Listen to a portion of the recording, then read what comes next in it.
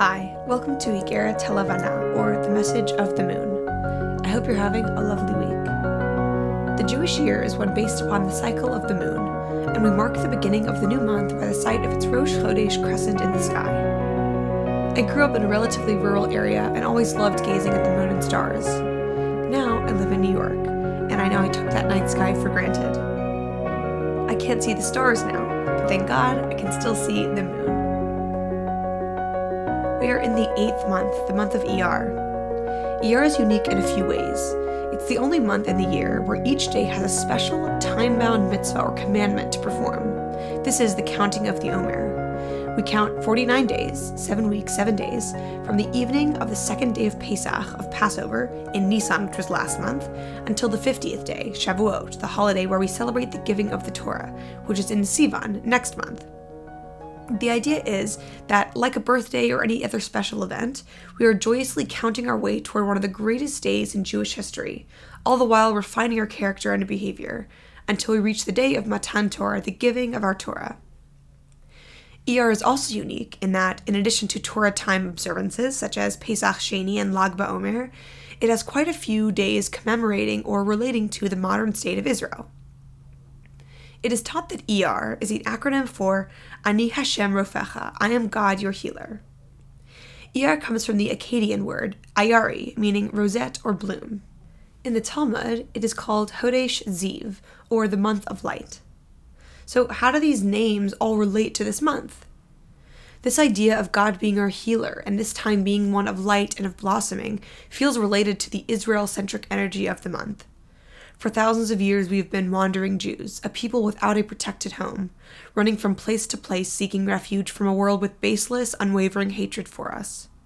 This month, unbeknownst to every generation of Jew prior to 1948, though, has become a month that is now true to its name. A month of healing, a month of light, a month of blossoming. It's a month that has become centered around the Jewish homeland. The Jewish homeland which has healed, shown light, and blossomed in every sense, literal and metaphorical. We begin this Yom season of Iyar with Yom HaZikaron, or Memorial Day, on the 4th of Iyar. Like American Memorial Day, Yom HaZikaron is dedicated to the fallen soldiers, as well as civilian victims of terror in Israel. Then we have Yom HaAtzmaut, or Israeli Independence Day, on the 5th of Iyar. The English date of Israeli independence was May 14th, 1948, which was the 5th of Iyar that year. Then we have Herzl Day on the 10th of Iyar, which is Herzl's birthday, celebrating the life and achievements of the father of modern Zionism, Theodor Herzl. Theodor Herzl never lived to see the establishment of the Jewish state in 1948 because he passed away 44 years earlier in 1904. I think it's a beautiful alignment that he was born only 5 days after the eventual Independence Day of Israel, and that now we celebrate him in the month where we observe and celebrate almost exclusively the State of Israel. Then, at the end of the month, we celebrate Yom Yerushalayim, Jerusalem Day, commemorating the reunification of the city of Jerusalem on the 28th of Iyar in 1967. It cannot be a coincidence that a month that was pretty sparse on holidays in modern times has become a holiday full of meaningful Israel Am Yisrael related. In my research for Iyar, I discovered some other very striking occurrences. On the 4th of Iyar, 1963, this was the first Yom HaZikaron, the first Israeli Memorial Day for fallen soldiers and civilian victims of terror. 5 Iyar, 1948, the first Yom HaAtzmaut, Israeli Independence Day. 10 Iyar, 1860, the birth of Theodor Herzl, father of modern Zionism. 13 Iyar, 1427. Jews are expelled from Bern, Switzerland. 14 Iyar, 1933. Nazis burned thousands of books written by Jews. 14 Iyar, 1960. Adolf Eichmann captured in Buenos Aires. 15 Iyar, 1945. Dachau concentration camp liberated. 16 Iyar, 1939. The Nuremberg Laws, depriving Jews the rights to citizenship, were passed by the government of Nazi Germany in 1935. In 1939, on the 16th of Iyar, the laws went into effect in Nazi-allied Hungary. 17 Iyar, 1945, death of Adolf Hitler. 18 Iyar, 1948, Israeli Defense Forces created. 20 Iyar, 1942, all pregnant women in the Kovno ghetto are sentenced to death by Nazis.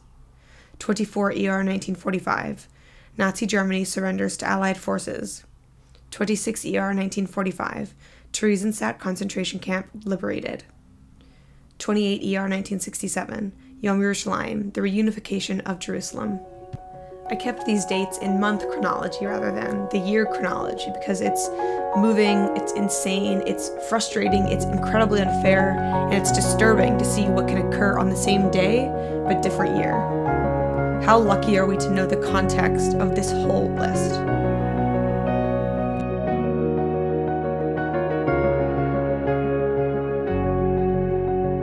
The qualities of the month of ER. The letter of the month is the letter Vav.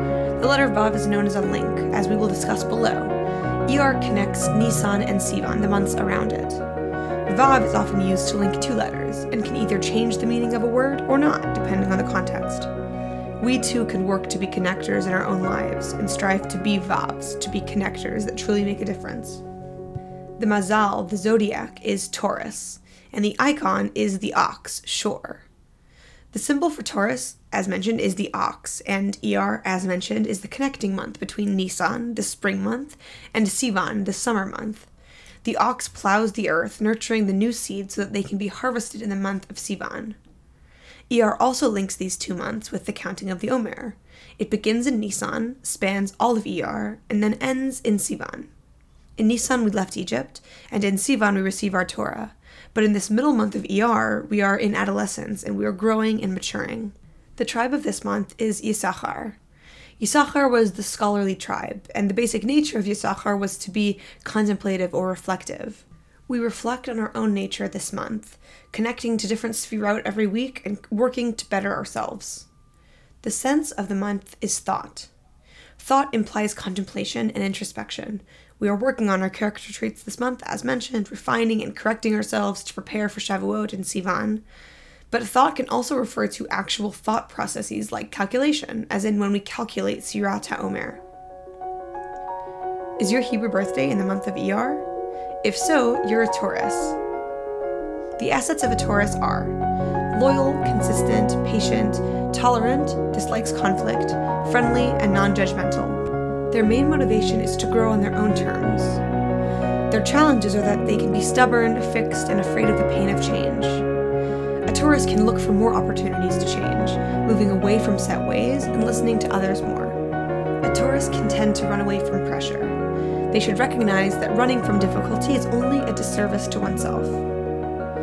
A Taurus can sometimes want their own comfort to come first, but real comfort with yourself comes from being willing to be uncomfortable. A Taurus can be too involved in self-image. A solution to this is not taking time on earth for granted and not indulging oneself. Get busy sharing with the world. Sometimes a Taurus doesn't want to make waves. They should confront issues when they arise and restrict the desire to flee from confrontation. A Taurus can be attached to home and familiar surroundings. They can look at each change in living or job or anything else as a new incarnation of life, and they should welcome in the new. One can improve the relationship with the Taurus by showing love, affection, and empathy, not pushing them right away, and work to encourage and support change in the Taurus. A Taurus will find fulfillment through loving themselves less and others more, being sensitive to the needs of others, and going out of their comfort zone to help others. I'm wishing you a meaningful month of ER. Thank you so much for listening.